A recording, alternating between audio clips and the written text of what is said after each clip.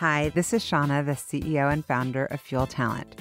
One of the things I have loved most in my 25-year recruiting career has always been the stories that people tell. Stories of leadership, career choices, company ideas, and team building. My inspiration for starting the What Fuels You podcast came from being curious about people's lives and wanting to help share their stories. What path brought them to this place? What decisions did they make that led to failures and successes? Who influenced those decisions, and what lessons were learned along the way? I hope you enjoy the What Fuels You podcast. Today's guest on the What Fuels You podcast is Scott Ferris. Scott is the CEO of Attunely, a proven, compliant, and trustworthy machine learning platform that makes the recovery of receivables easy, seamless, and profitable.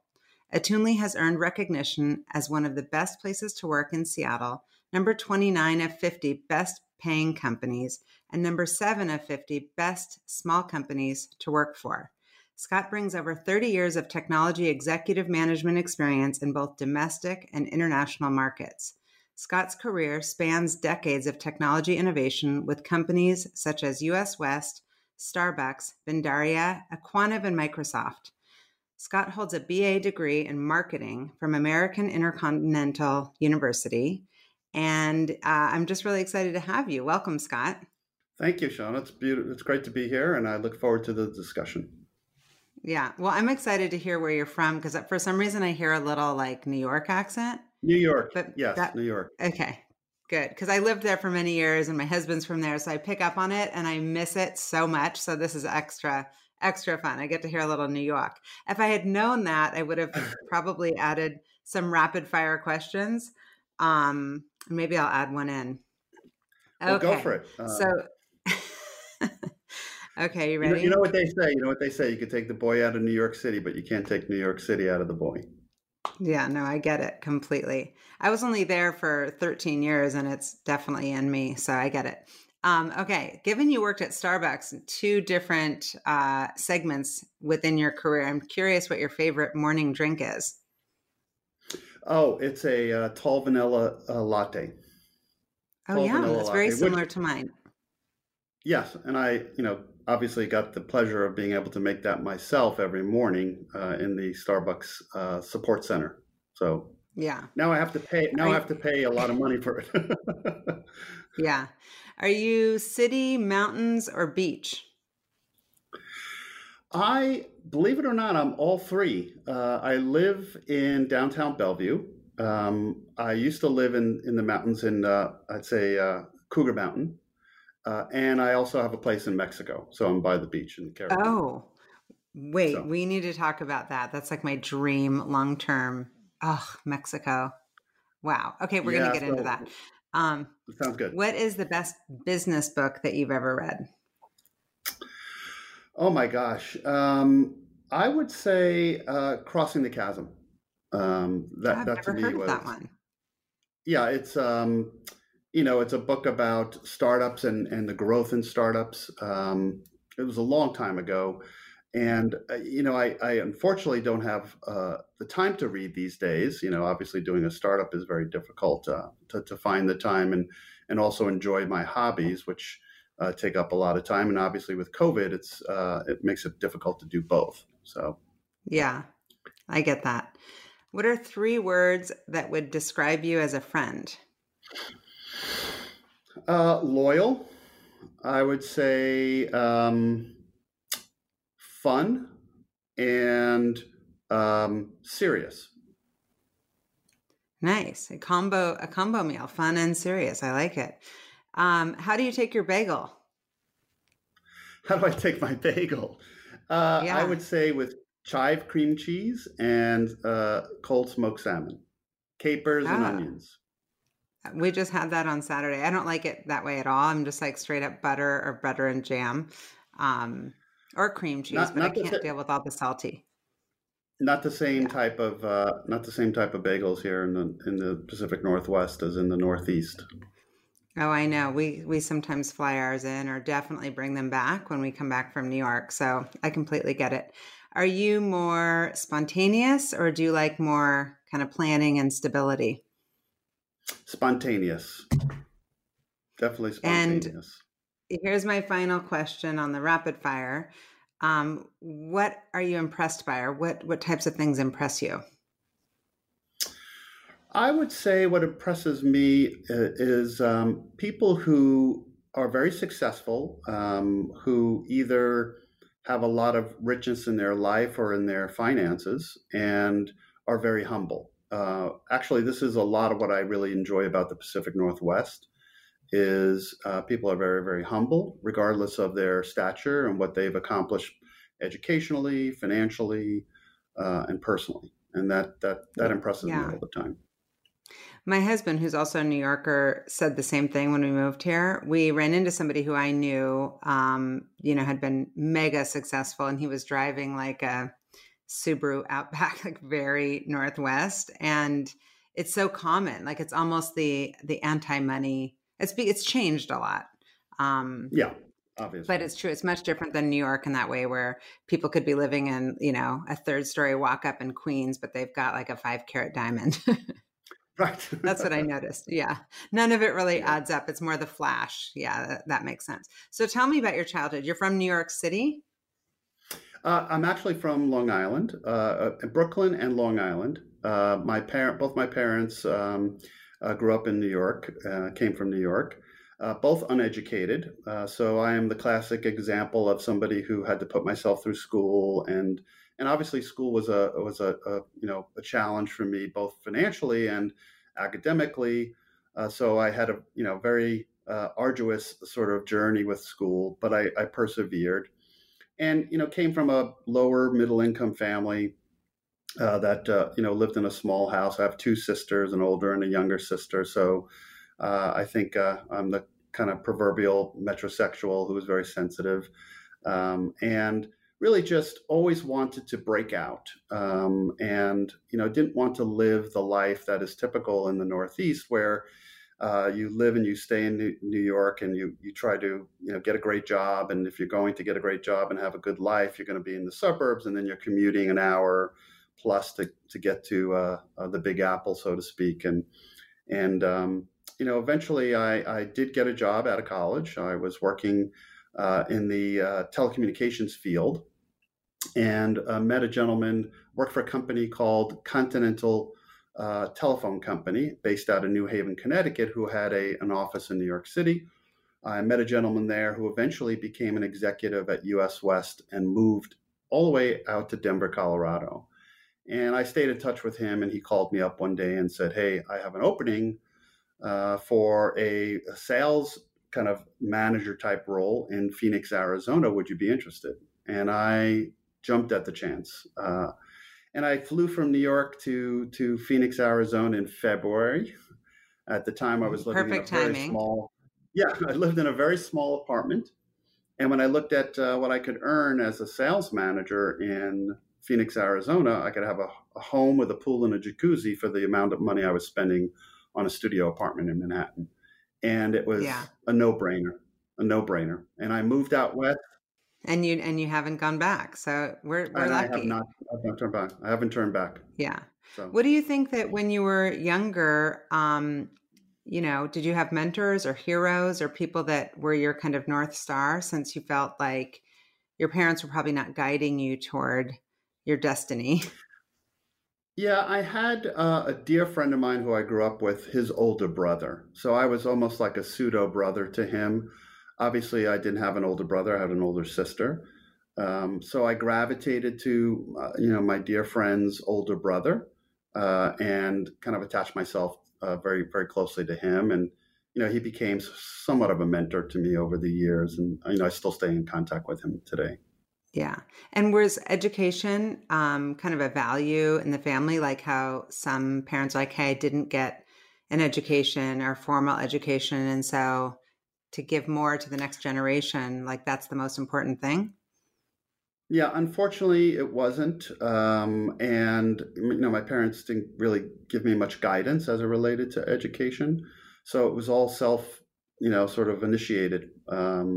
And obviously, my friends, we all went. I initially started in the State University in New York system, and then finished my degree with American Intercontinental University, and It was Yeah. hard. You know, it was How hard did you to. find out about how did you find out about American Intercontinental University, and what was that experience like? Yeah, so it was mostly because I was moving on in my job, and I was in London. I spent a lot of time in London, so I had this opportunity, and I left school before I got my degree, and then I finished my degree in through London because they had a location and a campus in London. So for me, it was a case of I just had to finish my degree, and I wanted to do that and work at the same time because obviously I was putting myself through school. So they were just a good connection because I was an American expat in London, and I felt comfortable with an American university that had a campus in London. Yeah, and So you it was studied just marketing. perseverance, Yeah, that's marketing. awesome. Yes. And so you studied marketing and you were working, it sounds like, in sales. Is Well, that actually, right? at that point, I was still with US West, and I had completed my sort of stint, let's say, in the sales department in Phoenix, Arizona. And through, like, obviously, through a large company like that, I met a lot of different people. And I got a call from somebody out of Denver, Colorado, who I developed a relationship with, who said, we are beginning to put a planning team together to plan an investment in the United Kingdom to build an integrated communications company and partnering with a cable company. Would you be interested in participating on the planning team? So I did that remotely from Phoenix. And then eventually they made the investment. This was at a time in the late 80s when the UK government was going through a duopoly review, and they wanted to engender investment by US cable companies and US telephone companies to build integrated cable and telecommunication networks to compete with British Telecom. So we were a part of a planning team. We eventually decided to make an investment in 13 different franchises with, at the time, TCI, Comcast, and other cable companies. And then I was given the unbelievable opportunity to move to London and execute against that plan. So I moved from Phoenix, Wow. Arizona. I moved from Phoenix, Arizona to London. I was one of the first few expatriate employees of US West, which was the regional Bell operating company here in the West, to Yeah. move to London. And I lived in And London what for what 4 years. an exciting time. Sorry to interrupt you, but what an exciting time, Scott, to be in that industry. I mean, that was kind of the pinnacle time in Yeah, telecom. it was post divestiture. All the regional Bell operating companies were trying to figure out how they diversify. US West was quite aggressive, both on mobile and on broadband. So, what I did in the UK was built the first digital broadband cable system that integrated cable telephone service, cable television service, and at that time, dial up, so data. So Yeah. we pioneered, Wow. this was 1988, 89. Yeah. So it was, Wow. and living in the United Kingdom was unbelievable. I was an expatriate. It was like having the rich parents I never had in terms of just paying for everything. We were there during Desert Storm, so it was, a bit of a scary time, but just a wonderful experience. I lived there 4 years with my wife at the time, and we had no children, and we traveled the world. I mean, Yeah, that it sounds was like a blast. Something, yeah. You got the Mexico thing, you got the London thing, two experiences that I admire. That's amazing. And so you were there 14 years. That's a long time, at US right? West. Yeah, about 14 years. Yeah. Yes. And did you have varied roles? It sounds like in the beginning stage you had a few. Did it continue on, and did you get to kind of try your hand at many different areas of the business? Yeah, so I started in sales, which was great to learn, how a business operates and to follow a customer and make sure a customer is satisfied through all the different functions of a business. I then moved into business development, which is the classic business development about partnerships and things of that nature. And then I moved into marketing. And that's when I got the call to participate on the planning team. And then once I moved to the United Kingdom, I was sort of a general manager. I worked with British counterparts who were representing the franchises that were being invested by the North American telephone and cable companies, because part of the regulation was you had to hire local nationals.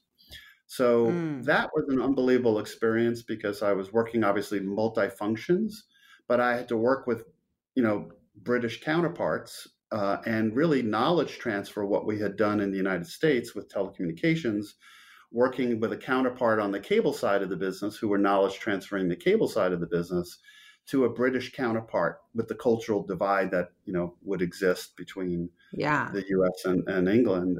How did you end up at Starbucks after that? Seattle. Did you come to Yeah. Seattle?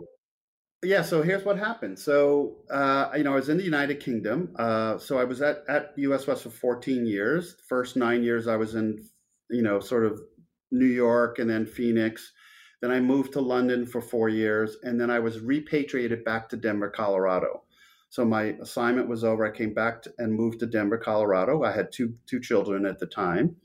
And I was part of a planning committee because we were taking the strategy from the United Kingdom and bringing it to the US. So what you see today with, the triple play and integration of telephone service and cable and high-speed data is what we did in the United Kingdom and pioneered in 1988, 1989.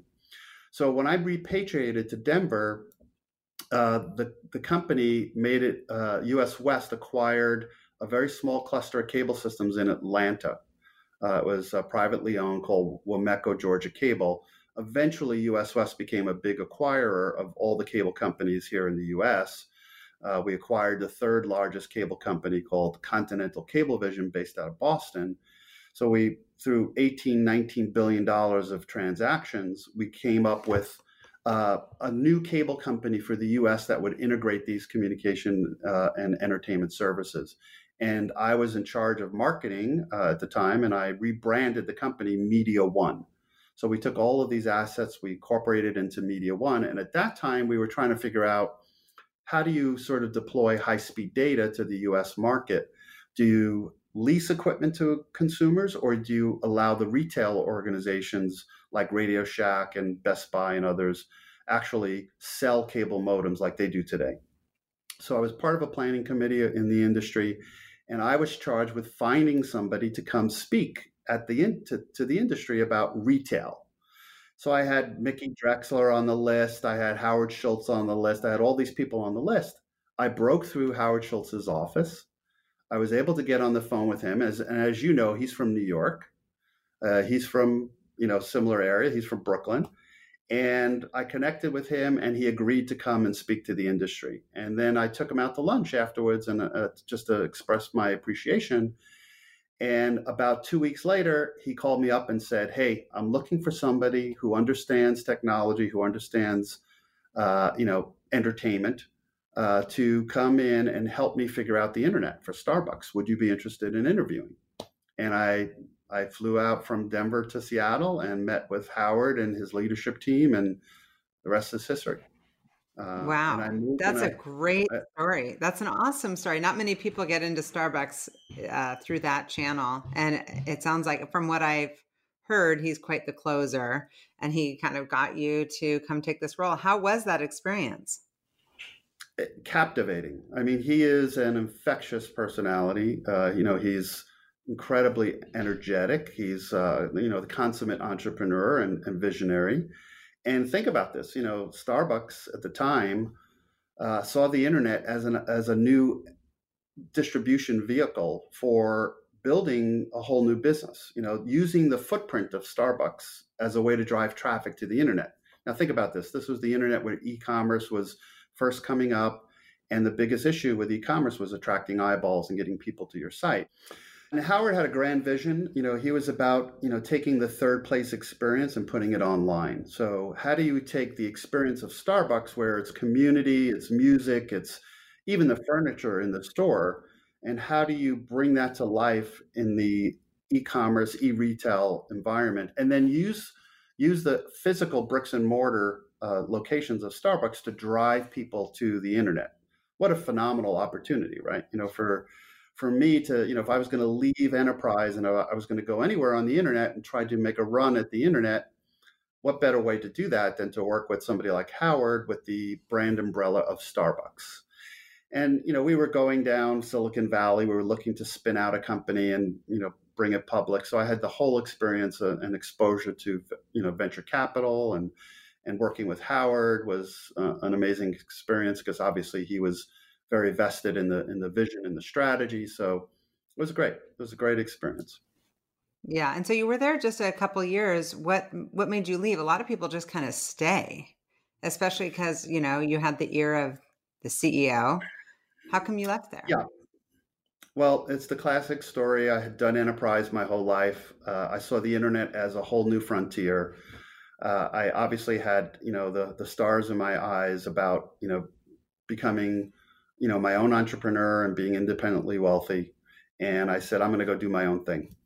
And I created a company called Vendaria, which was taking video and almost creating a video end cap in an e-retail environment. So we built streaming video that were like product infomercials.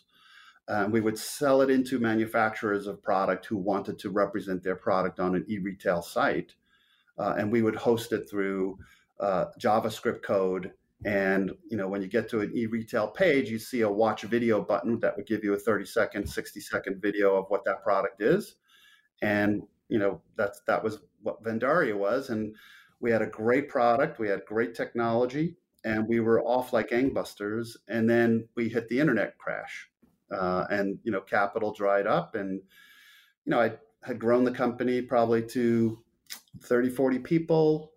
Then I had to wind it all down.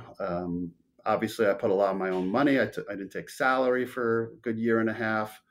Went through the classic sort of boom and bust experience on the internet, and eventually.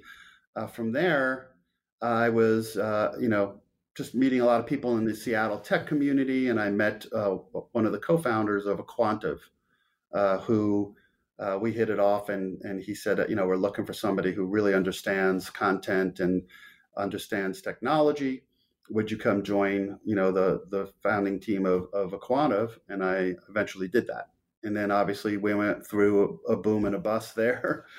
But then rebuilt the company and had a very successful exit where we sold to Microsoft in 2007. So yeah, that was a very successful outcome. And what a cool experience to be on that rocket ship, right? Some incredible executives and entrepreneurs came out of that company. Oh, yes. And a very unique culture.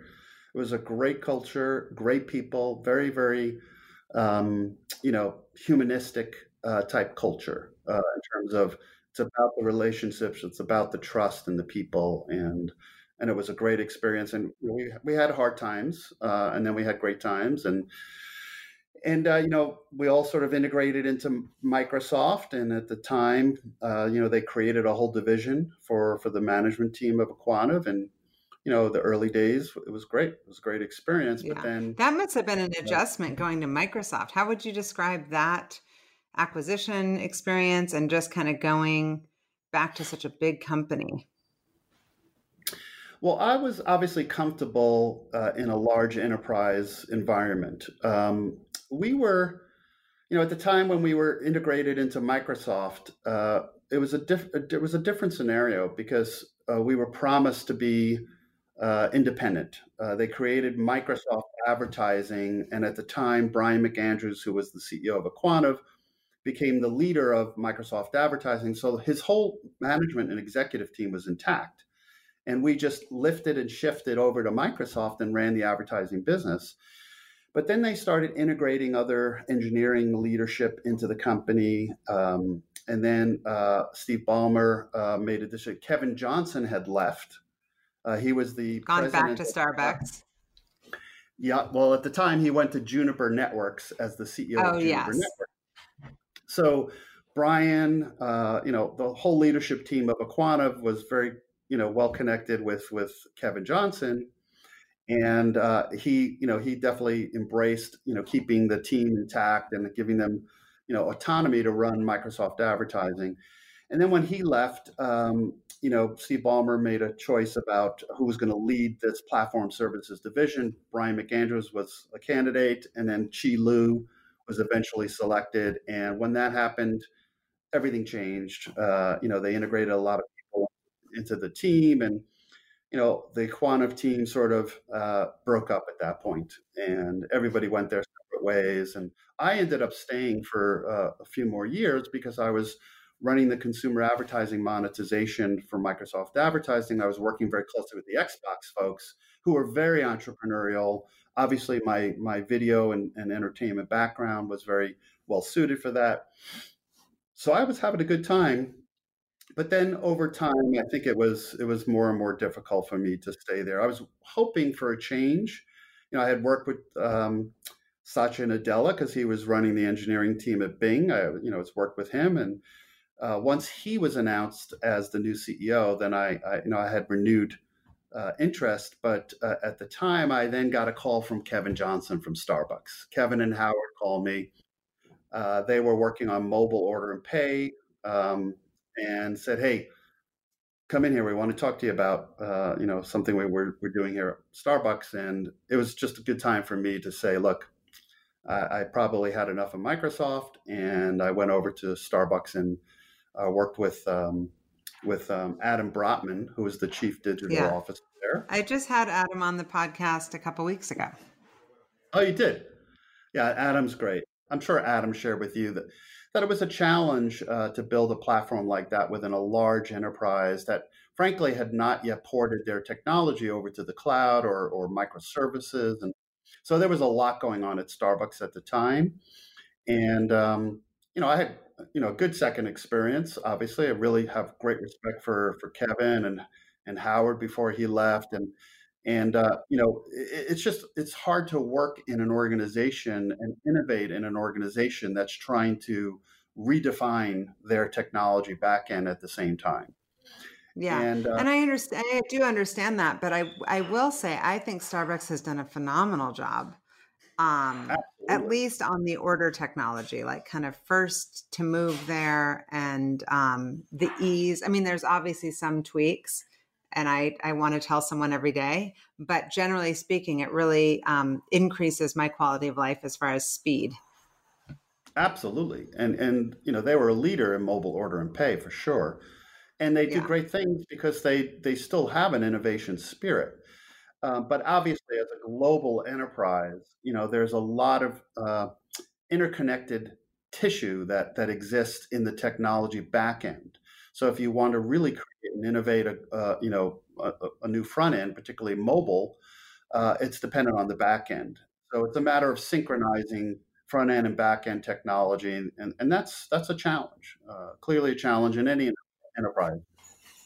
Yeah. And so, I mean, I'm just listening to you, and you've got such a diverse, kind of eclectic background. I mean, there's a consistency in that there's technology, but so many different sectors, and to become a knowledge expert in so many creates so much value for whoever it is that was going to kind of get to work with you next. And so, going to Pioneer Square Labs, totally different experience. Did you look at various labs or labs models, or did you just know that PSL was the right place for you?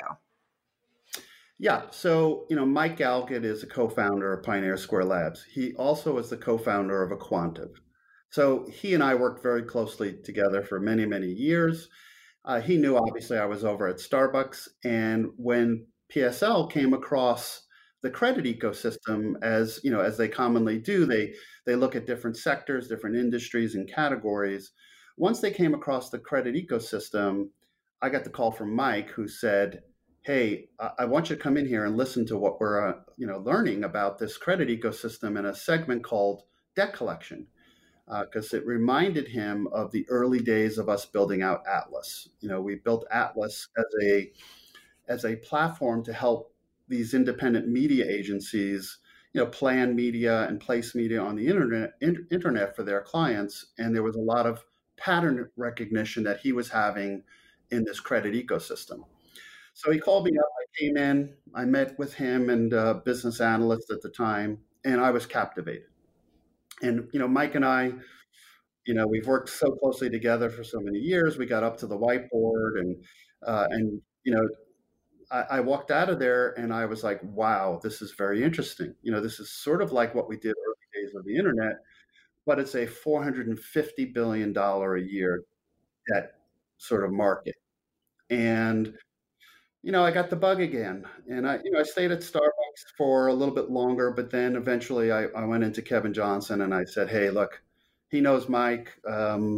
He knew of You Pioneer got you Square got Lab. you got the bug. And I so got how, for those people who don't understand the labs model, um, do you just come in and, when you're entrepreneur in residence, is that why while you're kind of beta testing the idea and working with different, product managers and engineers to try to test it, and then some get spun out? Is that a accurate kind of summary? yeah, yeah, I think so. The best way to think about it is they have a staff of subject matter experts across different functions, and they either work with entrepreneurs who are trusted, who they have past relationships with and past experiences with, and bring them in to help ideate new business concepts, or the entrepreneur actually walks in the door with a new idea. And I was the former, not the latter.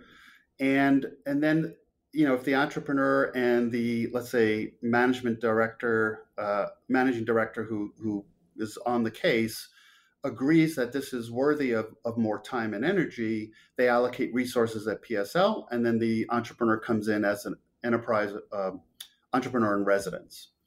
And we worked. I decided to do that. I wanted to get the blessing of Kevin Johnson and Howard, which I did. They were wonderful, and they understood that.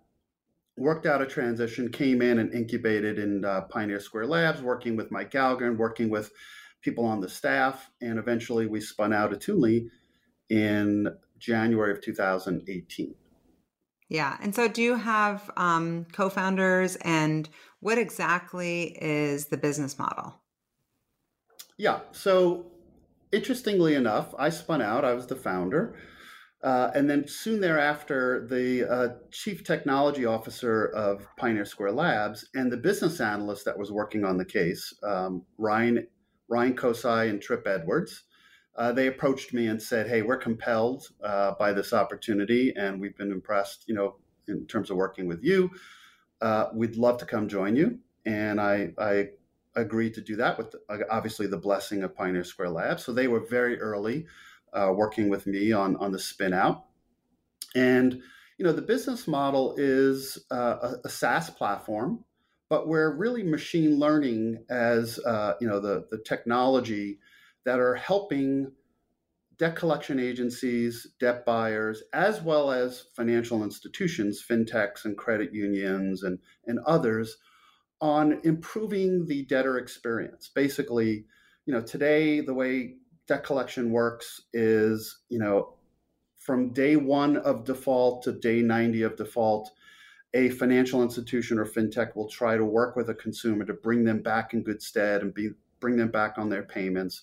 But once they reach the financial policy of charge off for that particular financial institution, typically is 90 days or 120 days, they charge off that consumer and then they send it to the third party collection agencies who work on a contingency basis. And all they do is send a letter, make a phone call, send a letter, and continue to work that until they connect with a consumer and try to recover on that revenue.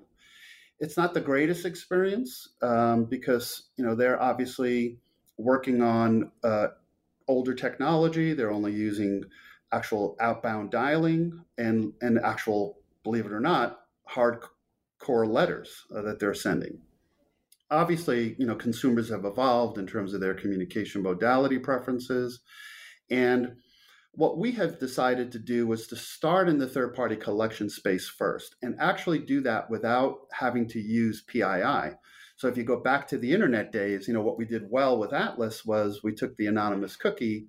It became a proxy of the behavior of a consumer on the internet, and that was used as a way to segment consumers and target ads to consumers based on their likes, dislikes, hobbies, and behaviors. So we took the same set of principles in digital advertising and we applied it to post-charge-off delinquency for consumers who are delinquent on a payment. And it's really about bringing personalization to that experience that will allow the debt collection companies as well as financial institutions and anybody who has a recurring revenue stream with a consumer to treat that consumer with a little more personalization, and really, frankly, don't spend time on people who don't have a propensity to pay or have a Mm-hmm. wherewithal to pay. Only spend Mm-hmm. time with people who do have a propensity and earnestly want to, repay debt or retire debt. And Mm-hmm. that's going to improve the experience for those people today that are continually contacted, even though they have no way to sort of repay a debt. They lost their job, they don't have any money, they've had a hardship in their life.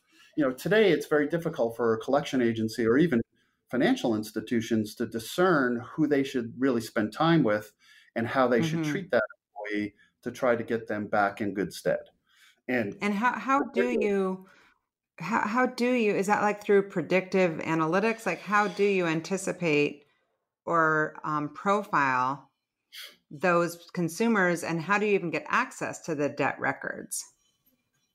yeah, so what we do is we go to the financial institutions or the collection agencies and we ingest all the historical data that they have on consumers without PII, without private, What is PII? Oh, personally private. identifiable, Oh, personally okay. I was like, identifiable. should I know PII? Okay, Yeah. got So it. we're trying to take those principles in the digital ad space. So, good example is you're on your browser surfing the internet. You have a cookie in your browser that's an anonymous cookie. When you hit a website, there's an ad server that's looking up your cookie and looking back on what sites you've surfed over the last 30, 60 days. So it's That's so capturing, creepy. but it's the way the internet has worked for It's the 25 years. reality. I get it. It's how, you get great personalization. Yeah, it's why you get great, product recommendations from Amazon, right? It's based on what your surfing behavior has Yeah. been. Obviously, they have more registration data on you, but in the general sort of internet context where you have an anonymous cookie, it becomes a very strong signal as to your behaviors, your likes, your dislikes, your Yeah. tendencies. And what we're doing is we're taking that de-identified data off of the servers where collection agencies and financial institutions store that data on what they have done to try to contact you and interact with you to recover on that revenue and to try to collect on that debt. And we're taking all of those signals de-identified. We're taking all the debt records. What is the debt of value? What's the age of the debt? Who's the originating creditor? All of that information as well, but no PII, so de-identified. We're putting it into a container in the cloud, and then we're training a machine learning model to learn as to what has worked and what hasn't worked in trying to interact with this particular debtor. And then we overlay it with economic data like the Bureau of Labor Statistics, Federal Reserve supply of money, Wow. IRS data, and it sort of paints an opaque picture of a de-identified consumer who behaves in delinquency across a number of different asset classes, whether it's consumer debt, student loan debt, real estate, medical debt. And it Wow. allows, There's so much data, Scott. Like how, I mean, that sounds like a whole lot of data to ingest and to sort. yes, it's terabytes of data. Yeah, and this Yeah. is why this can only be done at scale, in the cloud with using the latest machine learning techniques and data science models. Yeah. And so how did you come up with the name Attunely? Or how did they Yeah, come so up with it? Whoever came up with it. no, I came up with it. I've created a number of brands in my career. Media One was one. I rebranded Atlas. I came up with Vendaria. So this was another classic, brand marketing exercise. Obviously, the biggest challenge is can you get the URL? Um, Exactly. so, so what we did come up with was Attune. That was the initial sort of brand name we came up with, but we could not get the URL. So I scoured the internet, and lo and behold, came across a company that was defunct called Attunely. We acquired the URL, and then we went ahead and secured all of the extensions, .ai, Yeah. Startups.io. Oh, We own nice. Nice. everything at Toonly, and then we kind of Yeah. wrap the brand around it. Got it. And how did you go about fundraising, and where are you in that whole process? Yeah, so we just recently closed the Series A that was preempted and oversubscribed. So I'm happy to report that even in the environment that we're facing here, we were successful in securing a round. It was $9.4 million. We just closed it probably 3 months ago. Yeah. And who I funded the company? So a venture capital firm out of Toronto, Canada, backed by large financial institutions in Canada. So it's a company called Framework Venture Partners. They're a very reputable fintech and machine learning AI investor. They have the Royal Bank of Canada, Business Development Bank of Canada, JP Morgan Chase. Those are their LPs. So totally understand the fintech space and financial institutions. We also Wow. had And that's uh, amazing. we also had another new firm, Digital Garage, out of Silicon Valley, who's based out of Japan. Very, very large fintech investor as well. And I would say fundraising was not easy when I spun out of Pioneer Square Labs. When you think about the time frame here in, let's say, uh, early 2019, debt collection doesn't attract a lot of investors, right? When you think about the classic sort of Silicon Valley, who Yeah, it's not so sexy. right, yeah. So it was a challenge, and I would say it took a lot of conversations to get to a place where we did find an investor. Our lead investor in the seed round was Anthos Capital out of Santa Monica, California, a large Yeah. fund That's how who we met. That's right. Exactly. Yeah, we got And they've introduced been through great Anthos. partners. Yeah, Yeah, they've been they're great great. partners and great partners. Yeah. And for those So, people who are maybe entrepreneurs listening who don't know even where to begin to go try to fundraise, what's that process like? And how much guidance do you get from the labs? well, the labs is very helpful, right? Because all the managing directors at the labs are predominantly venture capital partners. So they understand the game of raising capital, and they're very, very helpful. So a lot of times I would put the pitch deck together, and I'd meet in front of the panel of MDs at Pioneer Square Labs, and they would shoot holes in the pitch and give me guidance and coaching on pitch.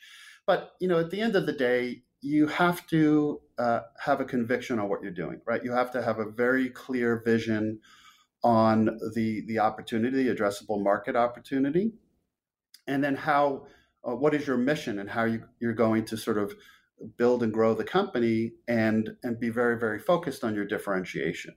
So it's really a case Hmm. of a lot of strategic planning. I'd say a lot of startups don't do strategic planning justice. They tend to work on a lot of just general conviction and will. Execution. Yeah. Yeah. And so And I so you've got this funding, and so you're in growth mode. And how do you think about culture and growing a business as far as talent acquisition with regard to vetting the proper talent and also attracting the proper talent? Yeah, so we spent a lot of time as a small leadership team building out the vision and the mission of the company, and then we created probably 9 different core values that stem from just humility and balance, having respect and integrity, humor. Like there's a lot of different values that we embrace as a company that is going to be a filter on who we feel can fit the culture and join the company. Because obviously, when you're scaling very quickly, as we have in the past, 2-3 months, it's very easy to just find talent and import them into the business and not be too mindful about culture, right? A lot of companies do pride themselves on culture, but how they adhere to that is, less rigorous, I would say. Mm, So yeah. we actually incorporate that. So when we have a new candidate, we're going to send them our vision, mission, and values, and we have a pretty arduous kind of recruiting and let's say screening process with candidates where they'll typically meet with 6 to 8 different people, sometimes 2, 3 on one. And not only are we screening and interviewing people for their core skill set and how they fit to the function, but it's mostly how do they behave and what's Yeah. is it a good cultural add, not a fit, but a cultural add to I our love business. I love that. The cultural ad is something I've been saying a lot lately because it defines it perfectly, and especially in this time, thinking about diversity initiatives and trying to make sure that you have a balanced culture and balanced representation. How are you guys thinking about that?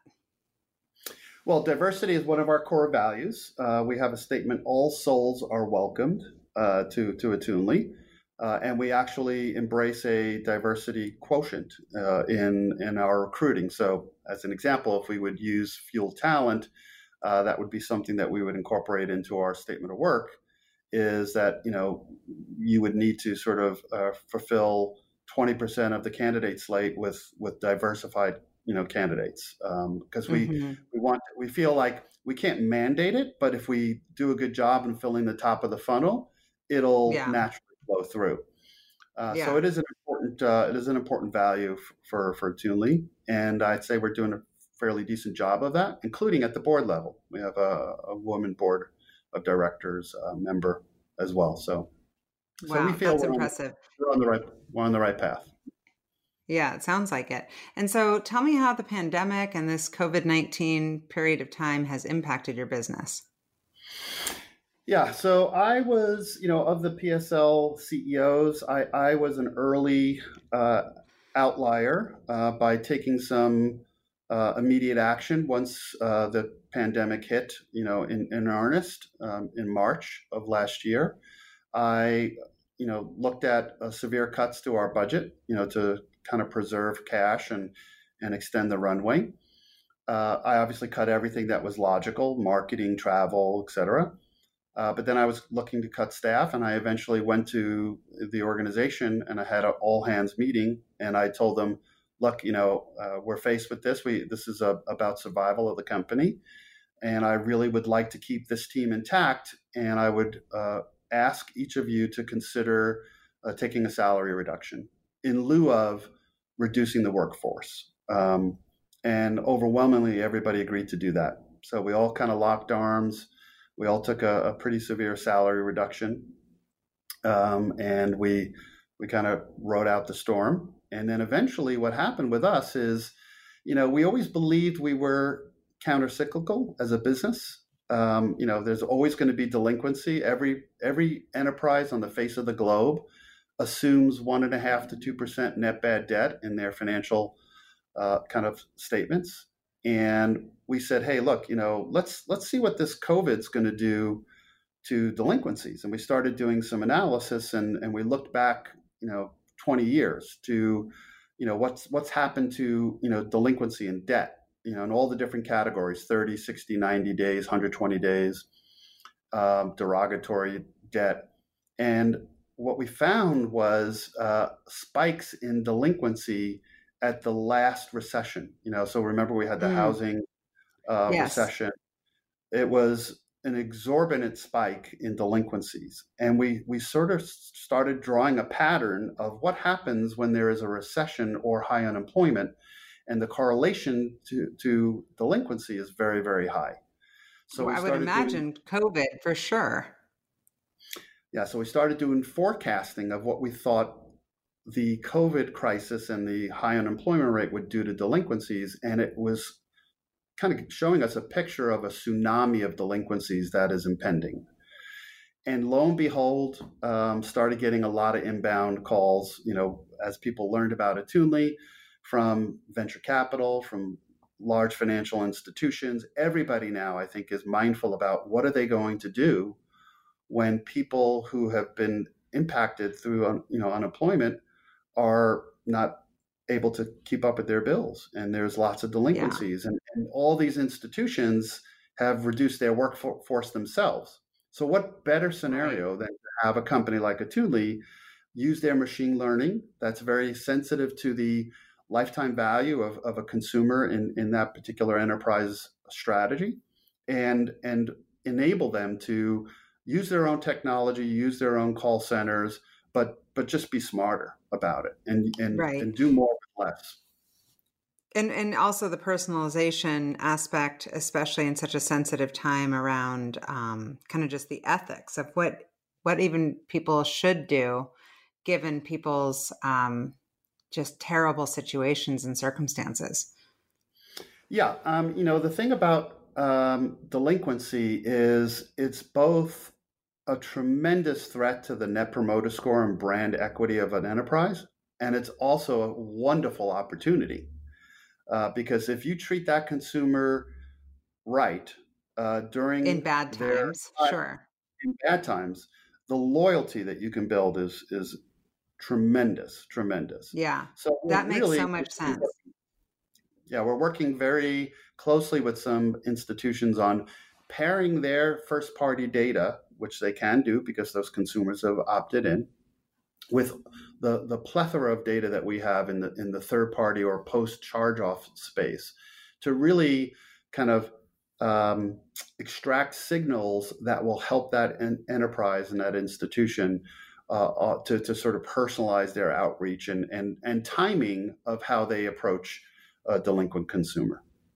Yeah. So Well, I'm excited to watch you grow this thing.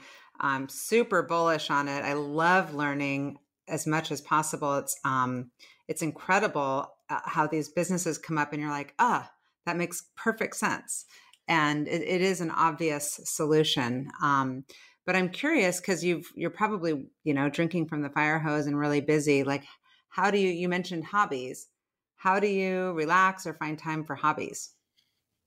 well, these days I'm trying to keep fit. I am getting on in age. I am approaching 59 years old, so I'm getting on in age. I want to keep fit. I can't go to the club, fitness club anymore. So I'm now a subscriber of Peloton. So I'm doing my weightlifting with Peloton. Nice. Do I you have the am also. bike? I don't have the bike. I'm doing Oh, weights. I'm okay. doing weights. Yeah, that's great. Yeah. And then I've gotten into fly fishing because I felt like, how do I isolate? I'm also an avid boater, so I have a boat here on Lake Washington, and all through the summer, I would I would basically quarantine on the boat. I just go from my condo here to the boat, and then drop the hook in the middle of the lake and just isolate there. I started thinking, where else can I isolate? That is wonderful.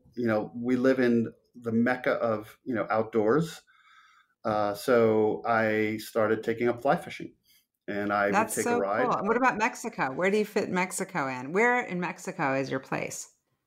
So we are in a little town called Puerto Aventuras. It's about an hour south of Cancun. It's on the Riviera Maya.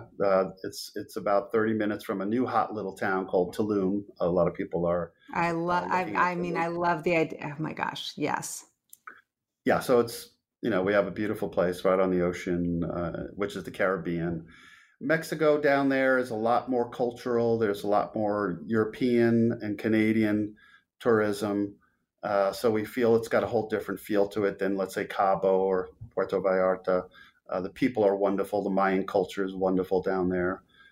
You have jungle, you have beautiful Caribbean Ocean, and we haven't been able to get down there. We were scheduled for our typical vacation as a family on the 3rd of December, and we canceled. So don't know when we're going to get down there. Unfortunately, Mexico is no better as it relates to regulation and adhering to rules of masking and things of that nature. Yeah, So I'm married to a surgical nurse, so you can imagine what my life is like. yeah, Working with a surgical nurse, and we have a very high bar of compliance and keeping healthy. So.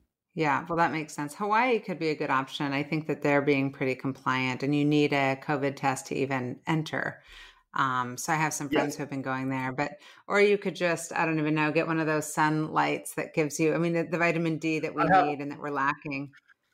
I have one. Yeah. I have one. Oh, Yes. good. Oh, good. Yeah, it's good for the mood. And so, how do you set yourself up for a good week outside of staying fit? Do you have any sort of rituals or kind of morning routines?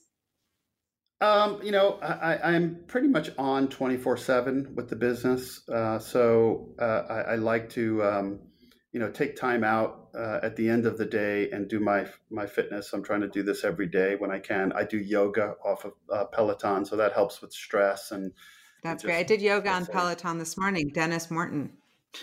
oh, He's a awesome. good he's a good instructor. So that sounds like your approach to self-care, because I know that it's a big subject always, but especially right now, given the state of our country, our world, and also just given the stress of being an entrepreneur.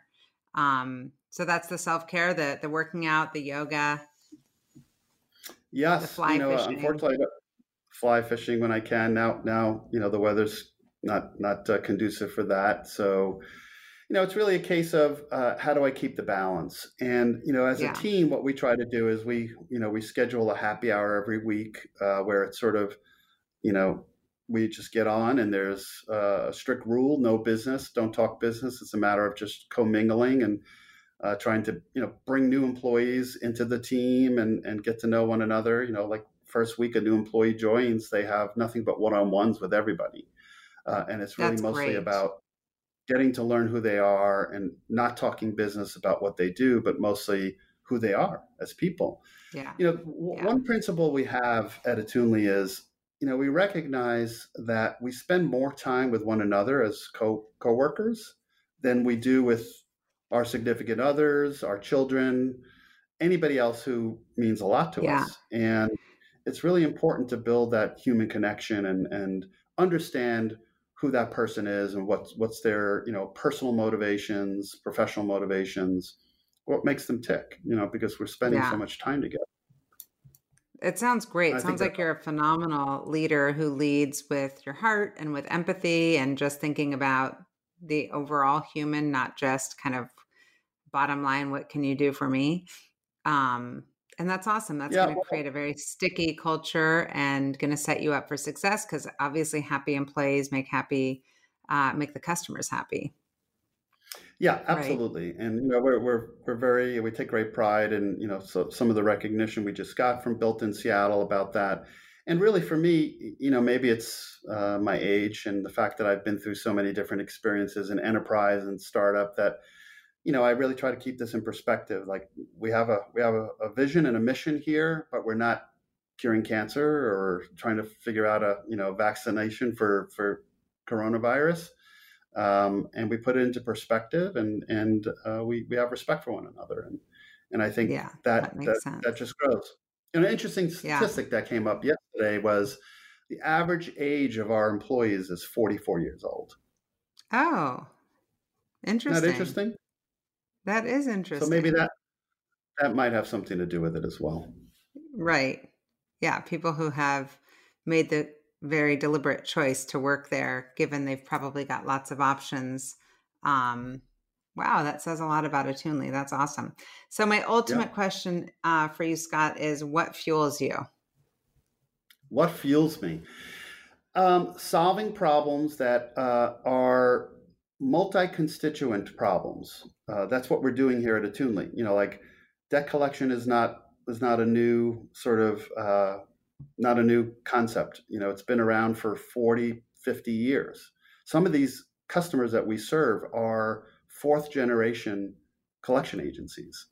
So when you think about the ecosystem and how much actual consumer debt exists every year, what really fuels me is the fact that we are helping almost every constituent in the value chain. We're helping financial institutions who actually extend credit and have a cost of credit that is a direct result of the degree of delinquency that they experience every year and the cost of servicing that delinquency. We're solving problems for everybody in the call center who are trying to find ways to connect with consumers, and obviously consumers are more mobile these days, and we're finding better ways to outreach to consumers and affording them those communication modalities. We're helping collection agencies who have been handicapped with the data that they actually have on their servers, but haven't been able to use to really make decisions on where they deploy their precious resources to try to recover the most revenue for their clients and satisfy their clients. And then ultimately, we're solving a huge problem for consumers, right? Because consumers, on average, have three to four debts that they're juggling, and it's stressful in their life, and they really would like to sort of retire the debt. But they don't have the tools, and they don't have the intelligence, not intellectual quotient intelligence, but let's say information. The access to even know.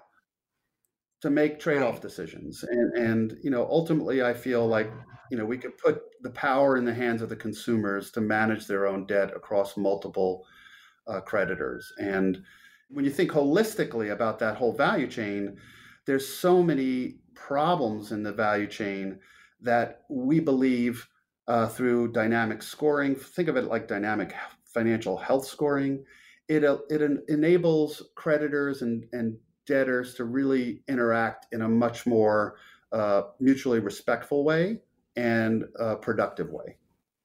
Yeah, we could use more of that. And as much as you're saying you're not curing cancer, which you're not, but you're also not selling widgets, you really are making a mark and something very positive for the economy and for just like humankind as far as how we treat one another. So I'm just super grateful that you agreed to be on the podcast, and I loved getting to know you better.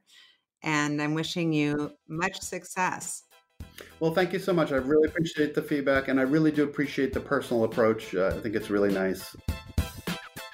Thank you for listening to the What Fuels You podcast. Be sure to subscribe, rate, and review on iTunes, Google Podcasts, or Spotify, and follow us on social media to keep up with the latest news and episodes. You can also contact us at podcast@fueltalent.com to provide feedback, ask questions, and share topics or guests you would like us to cover in the future. We hope you feel inspired by our guests and that we have helped fuel your day. Join us next time for another episode of What Fuels You.